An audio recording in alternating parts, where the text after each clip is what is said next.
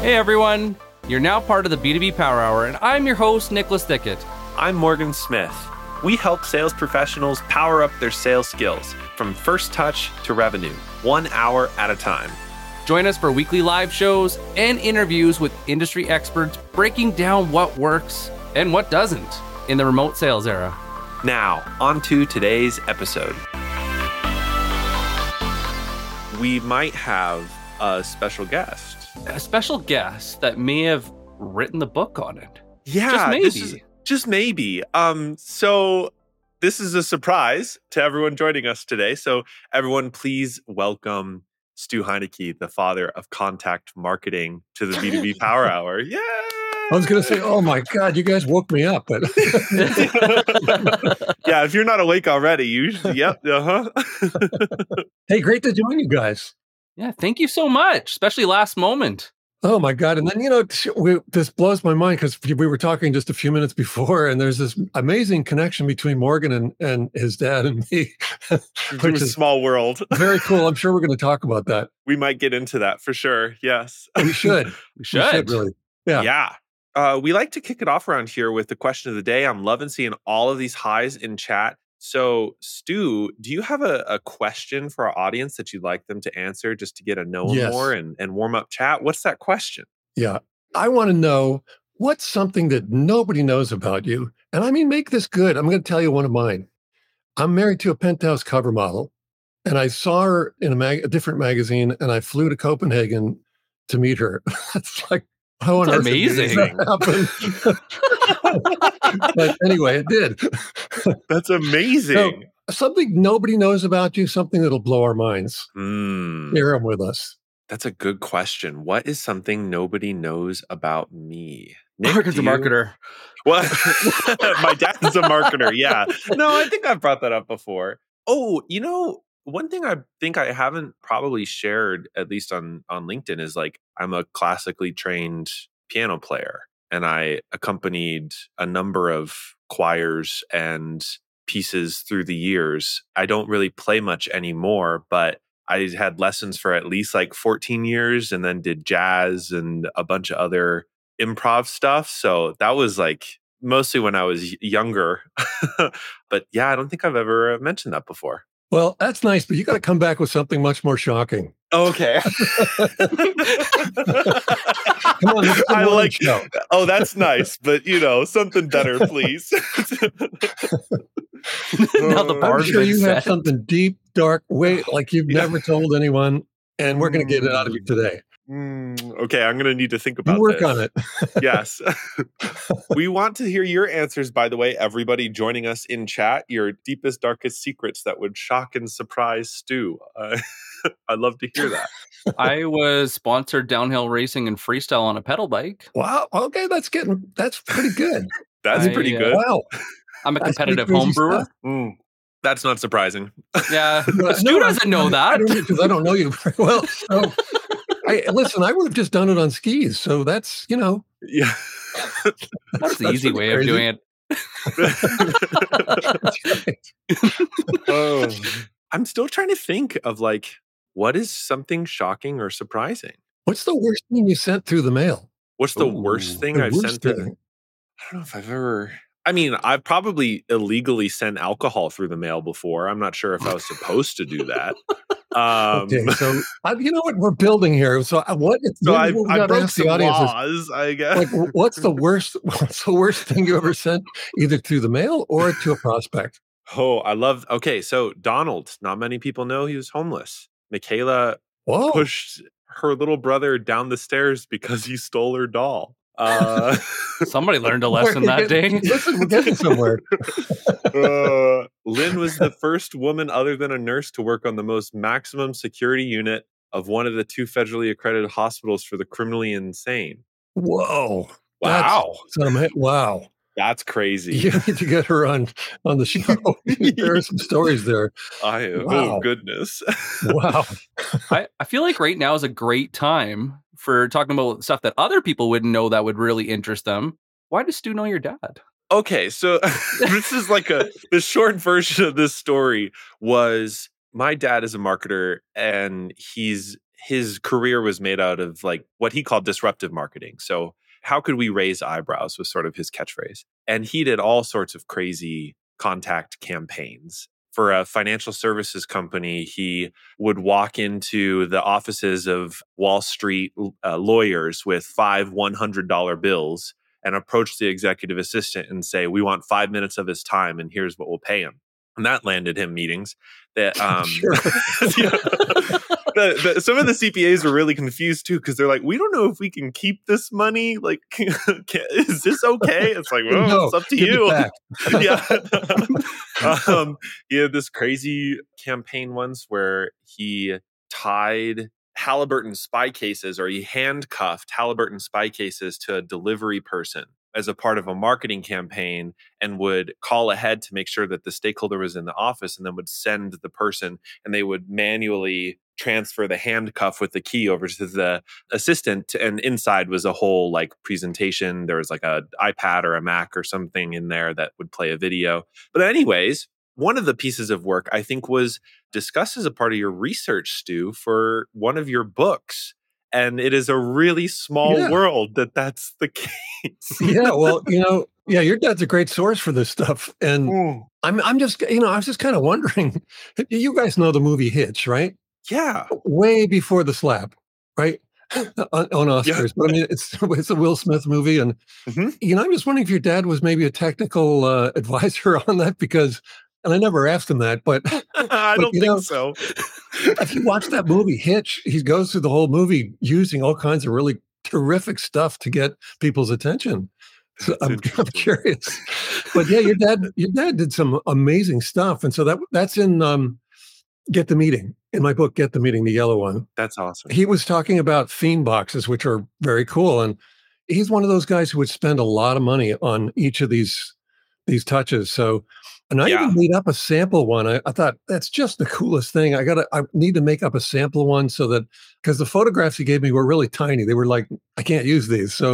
So I made one up with a model of a MiG jet fighter, a Soviet MiG jet fighter. And because he talked about, send someone a box, like a cigar box with an Indy car model, and put tickets underneath, like a false bottom, put tickets underneath to go drive an Indy car or fly in a jet fighter or something. I mean, I would totally go for that.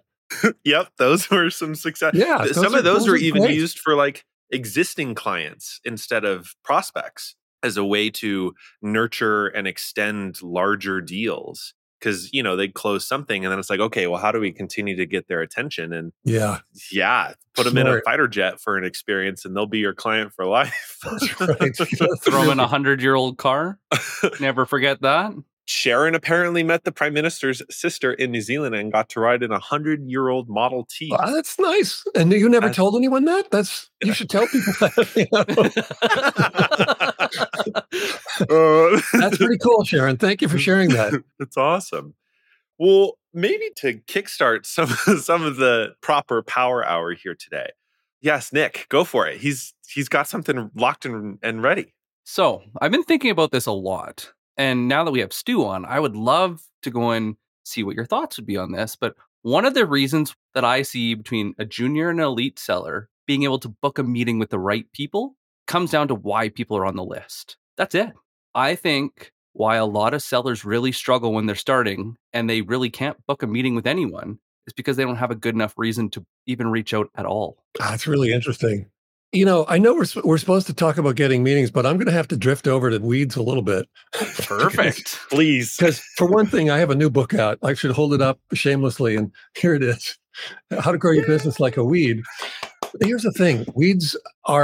I'm loving that whole experience of talking about weed strategy as a way, by the way, not this weed, but weed strategy to grow your business. And so the crazy thing is, the weeds all have this one model. They all use the same model. Isn't that crazy? Like, who got them together and said, let's do this? But they all do the same thing. They all leverage a fierce mindset and unfair advantages against collective scale. And they do it according to a process that is honed over millions of years. It's programmed into their DNA, and it can change on a dime to meet any challenge. So really, there are 4 multipliers in that model. And one of the ones that I think stands out a lot, and probably something that ought to stand out to sellers a lot, is unfair advantages. So first of all, if you're in business, what kind of unfair advantages do you have walking in the door or just opening your doors? Like what? Because if you're the business owner, if you're the visionary behind it, if you don't have unfair advantages, you don't have a reason to be in business. You won't be in business.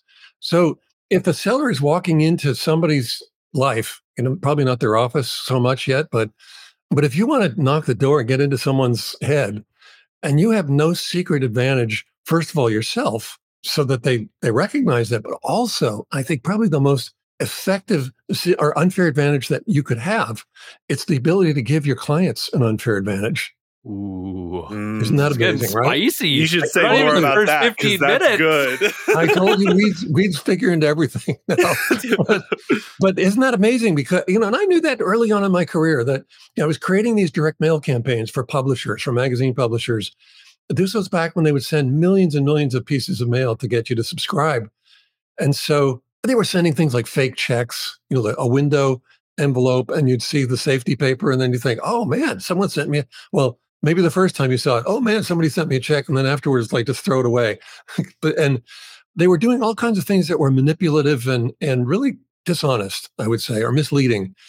And then my mailing started coming out with cartoons about the recipients. And they loved these things. They'd clip them out and stick them up on the refrigerator doors. And they do all kinds of things with these mailings that they wouldn't do with any of the other mailings. So anytime I created a new campaign for one of these big clients, and I'm talking like Time Inc. and Condé Nast and the New Yorker and so on, anytime I created a new record-breaking campaign, I knew I was bringing them a new unfair advantage. I knew, in fact, just walking in the door, I knew that because I was using cartoons, and I knew that cartoons were almost always the best read and remembered parts of magazines and newspapers already, and that would cause the mailing that I was going to create for them to stand out in the stack of mail that somebody would get on a given day.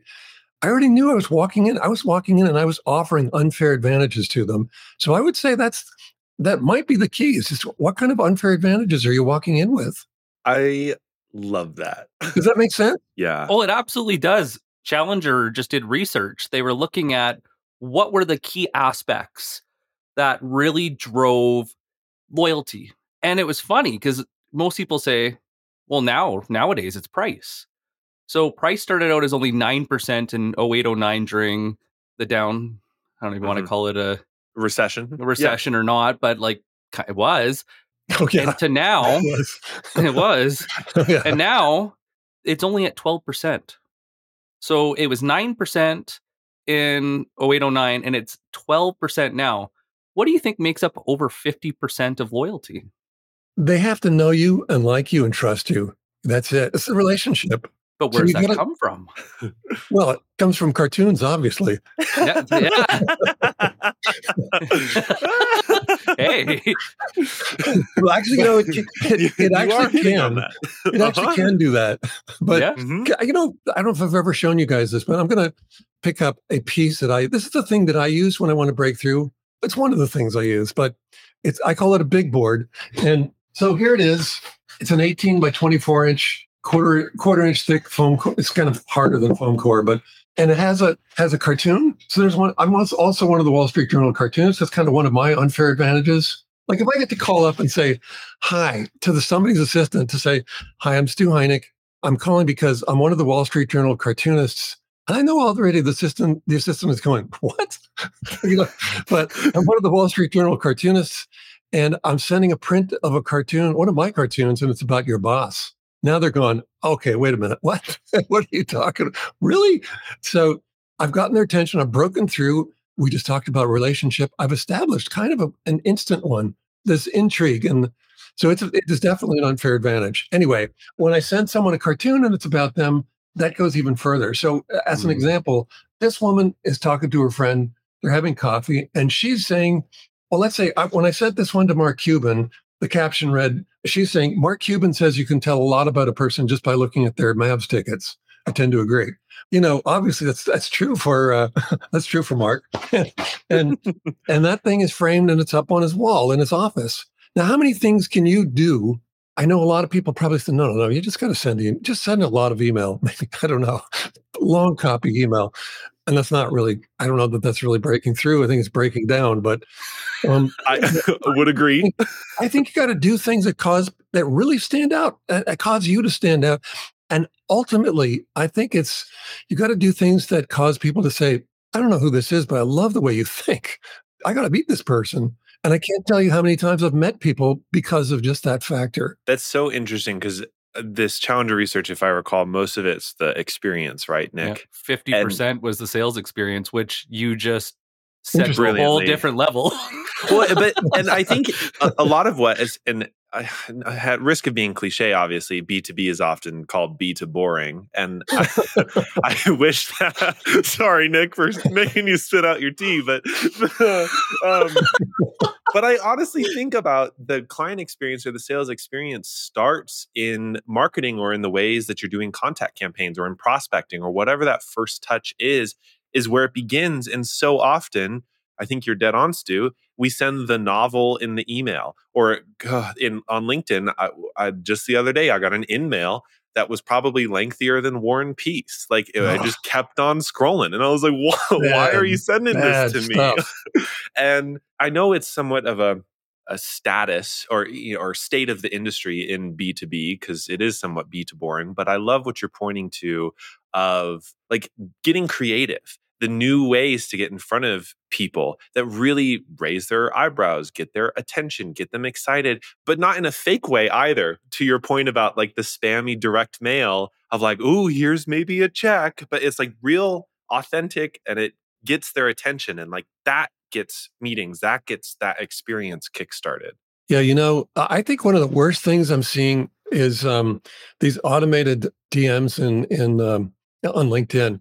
And you can see they're very carefully written so that they're saying, I was looking through your profile and no, you weren't. Because if you were, you'd know exactly who you were talking to. You don't have any idea who you're talking to. And there's nothing relevant. There's nothing there. And so, but people think, okay, I guess that's the way I got to do it. And I got to do a lot of them because they don't really fire up many people. So if I send 12 million of them, I'll get a few.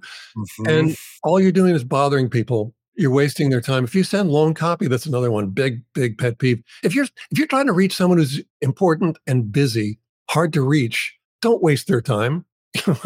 And long copy wastes their time. Aaron Ross is another. I did interview more than just your dad, Morgan. No, I know.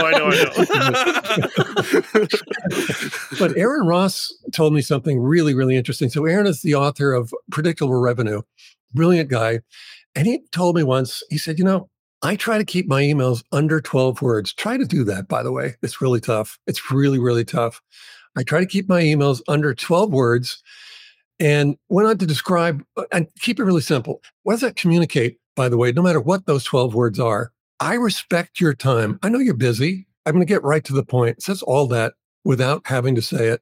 In fact, if you had to say it, you'd waste a lot of the 12 words, right, that you have. So it's sort of a nonverbal communication here. And he said, I once wrote to Mark Benioff, easy enough to figure out his email address. I wrote to Mark and I said, we do this is out of interest. And he said, I heard back from him in 30 seconds. Okay, that's, first of all, if somebody tells me something that like just sort of a source of mischief, I'm in. Like, okay, I got to try that too. So I tried the same thing, and he wasn't interested, but he did get back to me. He got back to me within 30 seconds, and that's pretty cool. So trying to reach someone like Mark Benioff, or Mark Cuban was another one. They're really busy, and God, don't waste their time with long copy. And what do you see in all of these cadences that everyone's using, everyone's launching from Marketo and HubSpot and so forth? I'm not impugning those platforms.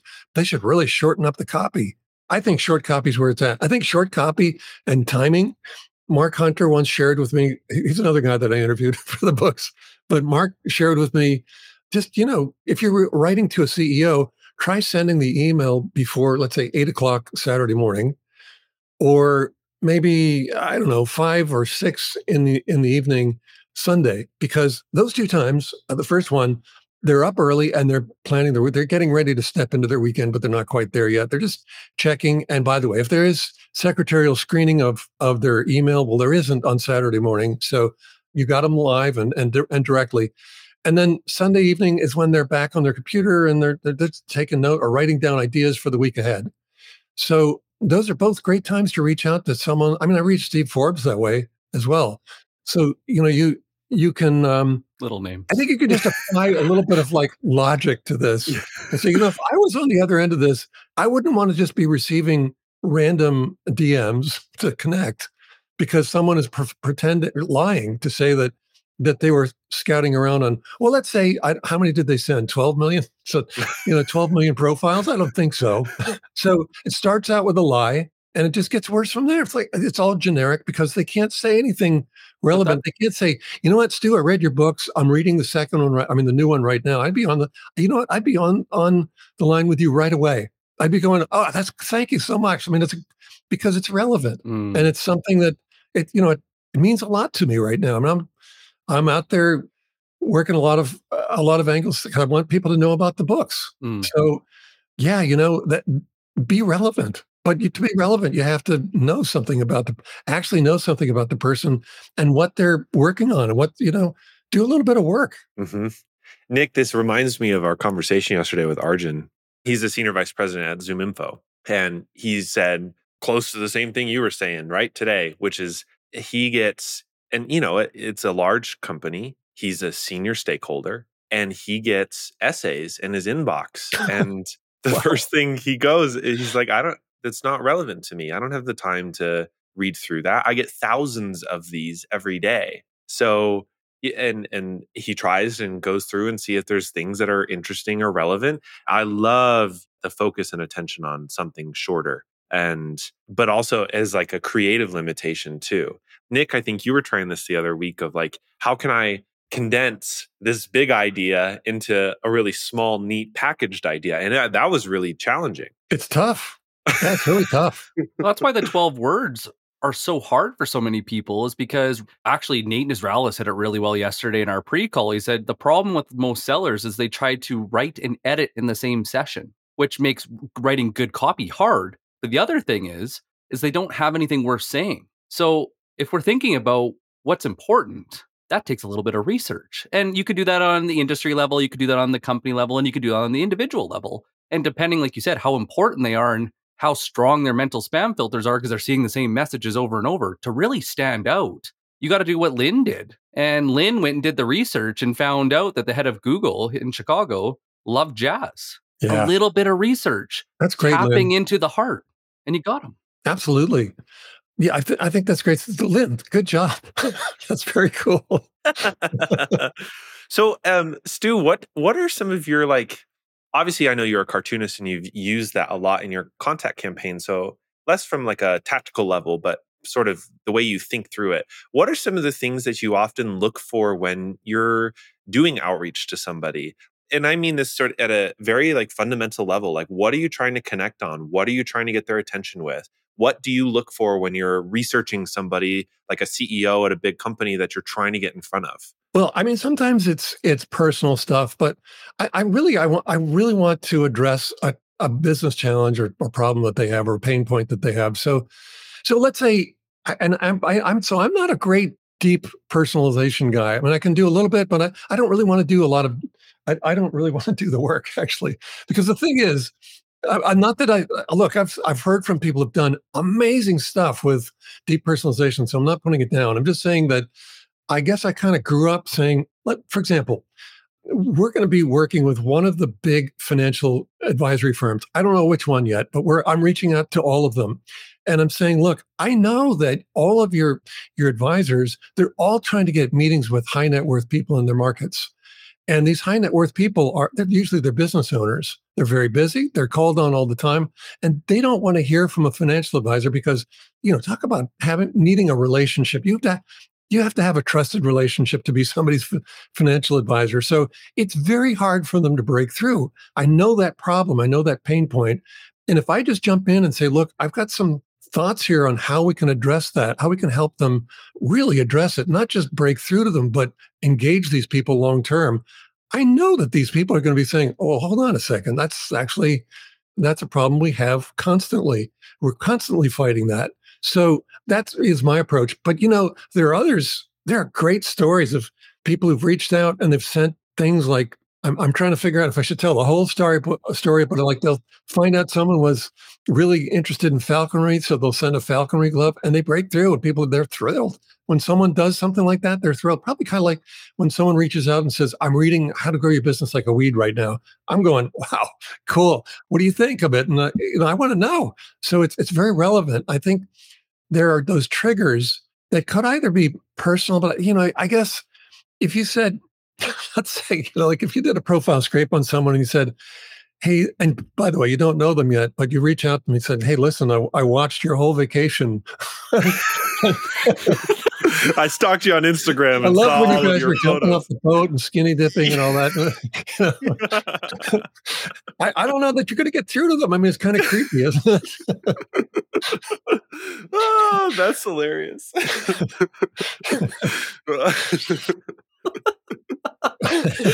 That's a good laugh.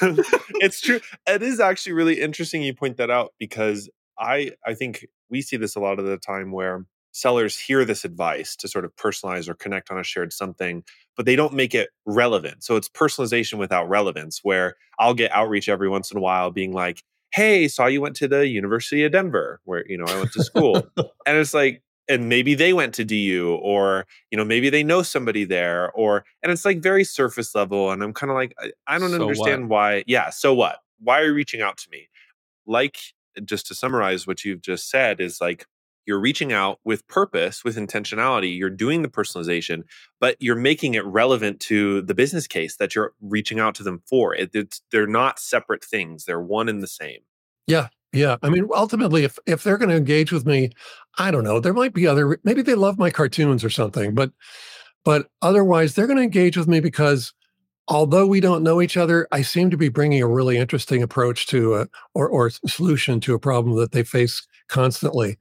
Not only that, but I think I can go back to the weed strategy again. I think I can bring you a new unfair advantage in that realm. Would you be interested? You should be. You know? So But yeah, I mean, that is what I guess that's not really lazy. It's just a different focus. Mhm. that I got to tell you, there's one other thing that is kind of like a pet peeve. You can see that I've been around for a while, and so there is this sort of like maybe it's a bias, we'll call it. But I love sending physical things. That I don't always send physical things. That's not really. I mean, it's not like I have to send physical things. But when I send physical things, it's like it's an occasion to receive it, which is a big deal. So I often will see these comments like, "Oh yeah, Stu Heinecke, yeah, but he's kind of old school." I guess that's because I send physical things. I don't, instead of what the spammy emails or the spammy DMs. That's Mhm. new school. but I think really here's the thing: don't get caught up in what the latest trends are. Use what will be pragmatic. Actually, be a weed, because weeds deal with what is, and in this case dealing with what is saying what works, because that's what I'm going to use. I don't want to follow a trend. I don't want to follow what everyone else is doing, especially because how are you going to stand out that way? You just makes it much more difficult to stand out. But I disabuse yourself of old school, new school. Just use what works. Yeah, but you said like find that unfair advantage. But Yeah, right now, what I compare it to, Stu, is like looking at an earthquake, and there's the epicenter where's the highest impact, and it ripples out. For you, somebody talks about your comics. That's really far out from the epicenter right now because it's not a hot topic for you. It's not your priority. You're not willing to spend money on it. The closer we get to that epicenter yeah, is what is top of mind, and you would like to see top of feed for yourself, and that yeah, is your latest book. So when Mhm. somebody finds that unfair advantage that they've actually read your book, that is their unfair advantage to message you because now it's top of mind. And if they can tie it to something that's, of course, it's an assumption, but if they can go and turn that conversation using that unfair advantage, Mhm. they're going to get the conversation. I think that's yeah, the part that people miss is you're not trying to sell them. You're not trying to pitch them. It's not, there isn't the one pitch to rule them all and you're magically just going to get them. It's how do you have that unfair advantage just to start the conversation? yeah. You earn the right Mhm. to pitch. I think that's not an original Yes. statement by me, but you do earn the right to do it. And I think what you're doing is you're auditioning first to be able to have a Mhm. conversation, to have a to give the pitch, I guess, but you're auditioning for contact. Wow. That's such a good phrase. It's so true too, because I also have, I appreciate disabusing ourselves of old school versus new school, because I'm not all that enamored by what new school is doing right now, as you pointed out. I, what I like that you're pointing to is that the auditioning for a conversation doesn't just have to happen on one channel. This is one thing I think a lot about, where if, we are warming up an account, we're commenting or we're engaging with people on a social media platform like LinkedIn, then if I go and send that same person an email, they're going to recognize my name because I've sort of auditioned in some ways for that conversation, building trust, having great conversation, making jokes, or whatever else happens on the front end, so that by the time maybe basically want the conversation to proceed, it's not, who is this guy? It's not, why are they reaching out to me? It's like, oh, I know Morgan. Like, oh yeah, of course. Let's continue this conversation. And that could happen over a physical letter. It could happen in an email. But now I love that idea of like you're auditioning for that conversation. You're trying to get it kickstarted so that you're building credibility and trust on the front end, instead of pitch slapping people or doing the business card drive by, where you just, here, you want my business card, and that's not going to help you. Yeah. I think also, just if you're having fun, I guess I haven't even thought of it this way, but if you're having fun, it shows, and I think people respond to that. Back when we used to stop by people's offices, so way back in 2019 and before that, right? And you'd come up, you'd show. I think one of the really interesting circumstances is when someone would show up at someone's office unannounced. They know they're there, and they go to the reception desk and they ask to speak to them. And of course, the receptionists would lose their jobs if they open the doors to things like this. But there's certain people who have certain, I don't know, devices or abilities, whatever, something. They've got some sort of, unfair advantage. Duh, that's what it is. They walk in with an unfair advantage, and suddenly everything changes. So there's one, I think it was the founder of structural graphics, and structural graphics has been around for quite a while. They make these dimensional mailings. So, actually, they're these paper sculptures. So you open up something, and all of a sudden, this whole thing pops out. That's cool, right? So, their business cards were that.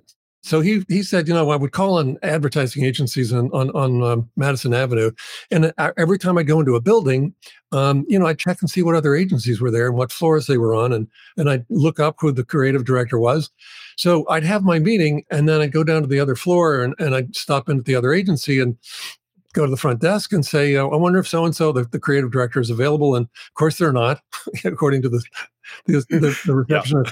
Yeah. And then he said, okay, well, that's fine. I wanted to spend 5 minutes to introduce myself, but can I at least leave my card? There's the unfair advantage, because the receptionist gets the card, opens it up. Usually they're saying, hold on, that's so cool. Hold on a second. And they get them. They get them to come over. And here's another one. Here's a device that you could leave. Let's say you could walk in and you're saying, hi, I want to speak to so-and-so. And the receptionist does what they're supposed to do. Nope, you can't speak to them. They're not here, whatever the story is.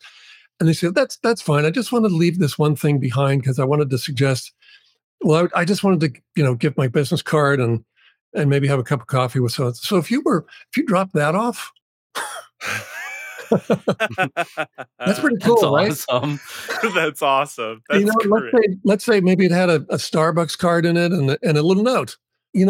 I would imagine that at least 50% of the time, the receptionist is they're not going to say, Lee, I will go away now. I think they're going to say, hang on a second, that's so cool. Hold on a second. And when you can create those kinds of reactions, everything changes. I see Chris Bogues in our comments today, and he's big on fun videos and, as he says, mercifully short form video content. And I feel like that sort of jogged my memory. And like in the digital world, in which maybe, we can't get everybody in an office, or not everybody's back in an office. I feel like we sort of settled for the boring and for the normal ways to reach out to people. And we've set up whole sales sequences and marketing sequences around spamming people to death and inviting them to our next webinar and all the rest of it. And it's like breaking through that noise in a digital world could be with video, or it could be with I know there's like gifting platforms. So there's like ways to send physical things alongside digital outreach and like getting creative about the ways that we're getting in touch with people instead of just settling for, here's my third DM today to try and get this person's attention. It's like, what if we sent a crazy fun video that's just native, like from your phone, like on LinkedIn's mobile app, you can just send a video. I know, Yeah. Nick, you found particular success with that while prospecting. I think the problem is everybody gets so excited about the medium. Like, I want to go and send a card. I want to go and, do a pop-in at their office. I want to go and shoot them a DM on LinkedIn. But the reality is, if you don't have something that's worth their time and attention, it doesn't matter where you're sending it. It's still Yeah, a waste right. of time. And so when we talk about how to do this on LinkedIn, where most people fail is 50% of the battle is what's worth the attention, what's worth reaching out about. I think Yeah. when we really hone that in, whether we're running a campaign and we're sending it to 10,000 people, then you have to really figure out what would actually be relevant to those 10,000 people and how could you segment them small enough so that you're telling them something that's worth saying. Or if you're doing it account based and you're doing it individually, like high value accounts, if they're important, like you were saying earlier, Stu, they're getting tens or thousands of pieces of people interrupting their day all the time. So how do you stand out, and how do you do it so that it's worth their time if you stand out? And I think that is the biggest problem with outreach right now, is most of it isn't worth sending at all. Well, or it's just off target. And it's not that it isn't worth sending. I mean, let's just assume that the businesses have a reason to exist and they have unfair advantages. Then those are some big assumptions right now in some industries. Yeah. But then there are reasons to reach out. But look, I think we've all gotten really, really good at spotting, let's say, the automated DMs on LinkedIn and just dumping them because they're junk. And then also, I would say spotting the cadences. I mean, they're really easy to spot. We're so used to it that we're also used to just tuning them out. Oh, I see. It's just another one of those.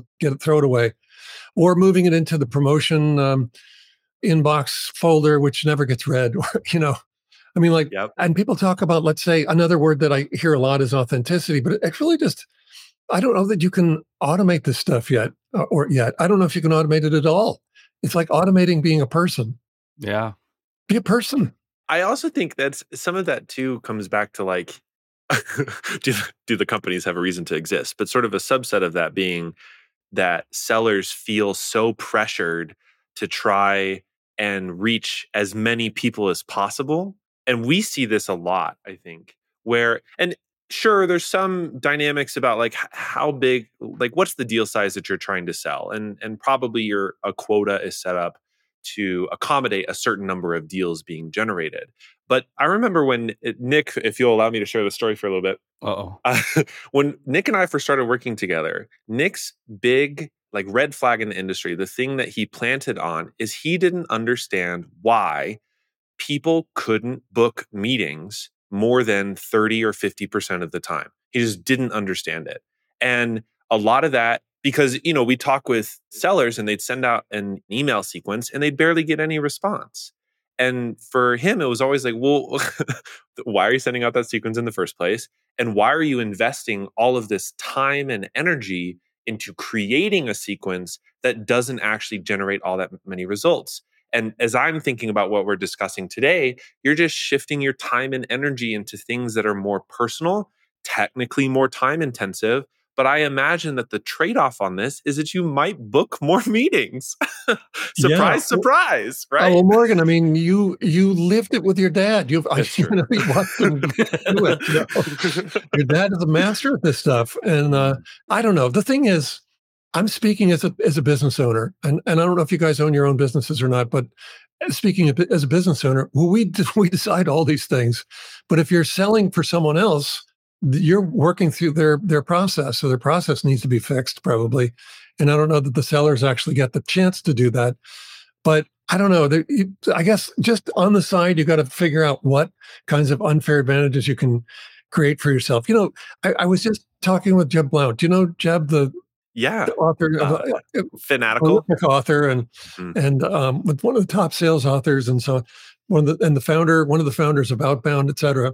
Really impressive guy. Anyway, he was telling me that he said, I know that we were talking about perseverance and we were talking about weeds, of course, and weed strategy and so forth. But anyway, he was saying that perseverance really, really stands out. And he said, I would push it till they'd just be getting tired of me. But then I'd change my tactic and I'd walk in the door again and they'd go, oh my God, you again. And he'd say, yeah, no, listen, I'm not here to sell anything this time. I'm just a little bit short on my quota for rejection, and I was hoping I could stop in. I thought I might be able to count on you to give me one more today. And they laughed. They said, "Oh, you know what? Hold on," and it broke the pattern. That's kind of I don't know. I guess you could call it an unfair advantage. He just kept going and going and going, and when he read the situation and when it was not appreciated, then he changed his tactic. He at least had the self-awareness to change the tactic. And I think, like going back to that audition aspect, we're auditioning to do business. We're also, and to sell, but really to have conversations first and to do business together. But, I think really, if you're a CEO, you're building a team. You're always building a team. You can't do anything. That's how you scale. You don't build it yourself. So one of your big jobs is building a team. And part of your team are your vendors. So because he also shared a story of one seller who sat down on the front steps of the office building at 5 a.m. and waited for the CEO to walk up the steps and then introduce themselves and said, I've been waiting since 5 o'clock for you. And, that says something. I mean, it says, these are the kinds of people I want on my team. So when you're selling, you're really auditioning to become part of their team, I think. I think the whole idea of auditioning is so brilliant because what we've noticed is when we talk about like having a reason to be on the list, it always starts with an observation, something that you can actually prove to be true, not the fluff crap that we see in LinkedIn, but something real. And then telling them why it matters. And then interested, because you think of even how you did your comics. I think that follows that because you had an observation that led to the copy that you put in there. Yeah. You didn't necessarily tell them why it matters because when they flipped it over, it had more information on the back, which then led to them asking themselves, am I interested? So, there was a copy tactic that I used when I was writing direct mail that has stuck with me. And it actually is just useful across the board. And that is, well, first of all, if you think about a cartoon and about any humor is about truth revealed in a twist. It's why when we laugh at something, we're always, before we can even catch our breath, we're saying, oh my God, when I talked about stalking someone during their vacation earlier, it's so true. Yeah. I mean, exactly. That's why we're always saying, oh my God, it's so true. It is like that, right? So it always reveals truth in a twist. So that's great. And then with the copy that goes with it, so in the letters that I was writing in the direct mail campaigns, I would always, always, always start out with a statement that summarized the truth that I just revealed in the cartoon. So we don't always have to have cartoons with our copy, obviously, but I think the first line out of our mouths ought to be something that the person on the other end of this says, yeah, that's so true, right? I mean, if you don't do that, and for one thing, if your first line is, yeah, I was looking through your profile and it's obviously sent to thousands of people, it's not true. Mm-hmm. It's a bad way to start.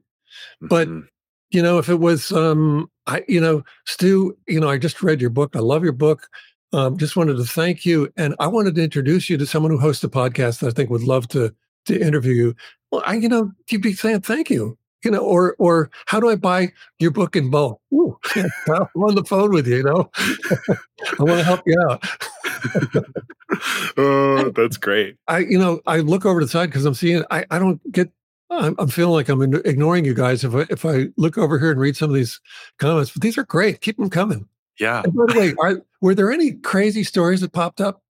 The one that was good was the lady that was saying that she worked on the she had Max Security Hospital that we had mentioned. But so this is the follow-on Lynn's story, was that the guys on her unit, paranoid schizophrenics, all on a tons of med, gave her a Valentine with all their names signed. Wow. That's a crazy story. Wow. If I say Nurse Ratched, would you know what I'm talking about? Uh-huh. Okay. Because I don't think Lynn's Nurse Ratched at all. That's really remarkable, Lynn. That's amazing. One of the questions I have for you, Stu, and Chris sort of has a statement on this: being bolder than your competitors is another unfair advantage most sellers don't dare to try. The thing that I see a lot, it's almost like a straitjacket, where when maybe the marketing division or the leadership hasn't articulated the advantage for the company, the reason for their existence, sellers feel kind of like, "Ugh," how do I do that? And this is really common, I think, especially in software where there's a lot of money getting thrown around and people sort of spin up a company out of thin air. And so there's not always that deep like discipline on profitability and product market fit. So for a seller who's trying to figure out that unfair advantage, where would you start to look at and how would you start to articulate that as a part of your outreach? Great question, because I was just thinking, if you're selling for a company and you don't know what the unfair advantages are, then they've not done their job for you, actually. Look, the thing is, unfair advantages, the ones that I think are really unfair advantages are the ones that your competitors might try to match, but they can't. So, for example, I've told you about creating direct mail campaigns with cartoons, and well, the thing is, I'm also one of the Wall Street Journal cartoonists, so I understand cartooning really well. Not only that, when my cartoons appear, I'm like 2 million readers, over 2 million readers see them. So that's not an advantage that someone's going to match real easily. I have a fireside chat coming up next week with the executive director of the NASDAQ Entrepreneurial Center, Nicola Corzine.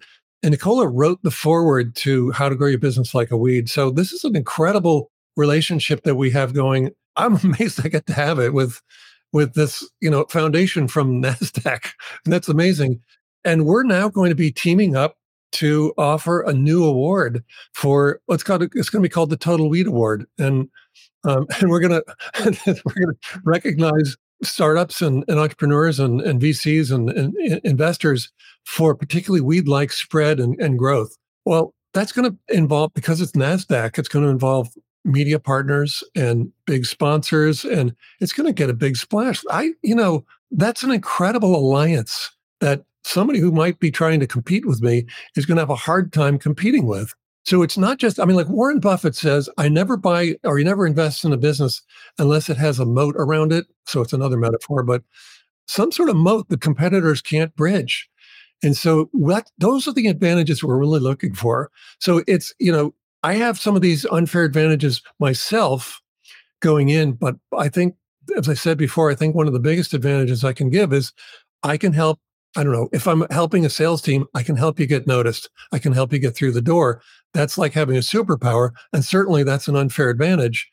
If it was, I don't create direct mail anymore, but if it was a direct mail client, then it would be, I can create something that's likely to get you more response, and I can put it into a format that will cost you less money to produce and mail. That's a big unfair advantage. So as sellers, you at least need to, I don't know. I don't know if I want to say challenge the management, but maybe it is challenge, not in a bad way, but to issue them a challenge, which is tell us, what are the unfair advantages we have as a company, and what are the unfair advantages we have to offer our clients? You need to know those things. Talking about the moat, it's so good, Stu, because you think of sellers are knowledge workers. We're professional knowledge players. And we think about what knowledge do we have and what knowledge does the company have. That is one hell of a moat. And if you can find where they connect, so what was your past experiences that nobody else has? Where did you fail that somebody could learn a lot from that moment? And it holds a lot of value. Do you watch a lot of sports? Do they watch a lot of sports? Do you know stats that they would love to know? Like there's so many ways to find your moat. Yeah. But I think this goes back to us talking about finding that unfair advantage, is that we just aren't digging deep enough to go and find that strike point. We're not nailing that audition so they can, we're easily ignored.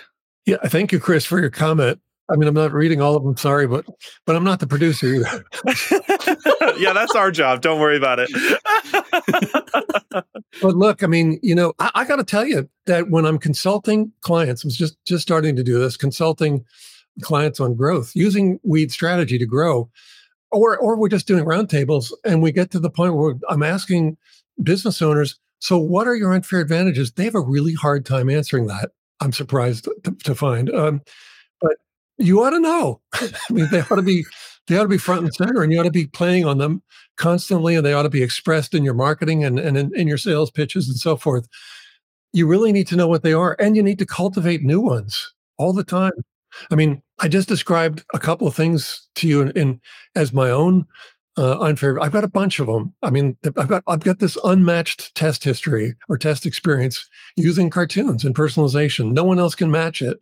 I have an image bank of like over 1,500 cartoons that are they're all personalized, and they can be used in mailings and email and so forth. And so it's an image bank that unlike any other image bank in the world. So they're pretty good unfair advantages. Mm-hmm. But, when I ask business owners, what are the unfair advantages you have? They'll start by saying things like, we're really good at service. And that's good. You should be good at service. But your competitors can easily match that. So keep going. What is it about you? What is it about your company? And certainly, what is it about what you're offering them that creates new unfair advantages for your clients? That's probably a good weekend's worth of brainstorming in a weed strategy session. Mm-hmm. So you got to really give it some thought. And I would say that because to Chris's point, what a great question to ask your manager. Well, I'm sorry, I guess it was managers. What a great the managers will just throw it back at you, I think is what do you think is is the unfair advantage? So what do you think it is? Yeah. These things need to be understood, cataloged, but then also communicated across the stuff. It has to be part of your process. And if it's not, then everyone's going to have a hard time selling whatever it is you're selling. Goodness. Oh, could not have said that. You didn't realize weed strategy was going to sneak in so much. It's great. It's great. Well, because just to we're at the end of the hour somehow. This has just flown by. Thank you. The thing that I'm leaving today with is that B2B doesn't have to be boring, right? Like we should push ourselves creatively, even in digital mediums, even in using email or phone or video or LinkedIn or whatever else, to reach people in interesting ways that gets people excited to talk with us, because we're auditioning for that conversation. We're trying to kickstart it. So thank you for sharing all those insights. Oh, you're great. Thanks for having me on. Where, just like we always offer, like, where can people find your book? Where can people learn more? Well, you can buy the book anywhere fine books are sold, anywhere except the airport. Don't go there. And sorry to do that while you were drinking coffee, Nick. It's okay. But anyway, and then come to my site. So you can see my name on the screen. My author site is stuheinecke.com. So just come to the site. Now, I want to tell you something. If you come to the site and you sign up for my list, you can get the first 2 chapters of How to Grow Your Business Like a Weed for free. But you can also shop merchandise. And I just wanted to show you this one. Chief Weed Officer. I love it. I might have to show the weed again because, I have people when I wear this out, and about, people will come up and say, "Hey, man, I love your T-shirt, man." I'm saying, would you take another look at the weed? Because it's a dandelion. Oh, goodness. That's so good. Anyway, but I've got really cool weed-oriented merchandise on the site as well. So come and join my list, but come and visit. Awesome. Thank you. Nick, do you want to close this out? Yeah. Thank you, everyone. Thank you, Stu. We really appreciate having everyone tune in every week. My ask today is, if you love this show, go follow Stu. Make sure you send a good connection request that states that unfair advantage, and comment. We're looking to grow the network and help more people. So if you know somebody that this would be really valuable, even just one, please throw in the comments and let them know why they should listen. Mm-hmm. Even let them know a timestamp. Any of you sharing means a lot. And as a thank you to you guys, if you're not sure what your unfair advantage is, shoot us a DM, and maybe we'll do a session on that, because that is juicy. Mm-hmm. You know what? I think we should meet in either Sun Valley this ski season or Key West or something like that, and we'll do a session together. Love it. Yeah, I love it. Let's do it. I'm in. And I mean, not just us. I mean the people who want to be in the thing. Let's do a real mastermind. In a crazy place. Yes. Like Sign crazy me up. good place. Sign me up. Cool. Thank you. Happy Friday. Thanks, everyone. Thank you. Take care, everyone. See you, Stu. Thank you. Bye. Did you love today's episode? Subscribe now to have our 3 weekly episodes waiting for you. And if you really like our content, please leave a 5-star review. But if you're not ready to give us a review, check out another episode and follow us on LinkedIn. We'd love to win you over. See you next time. See you next time.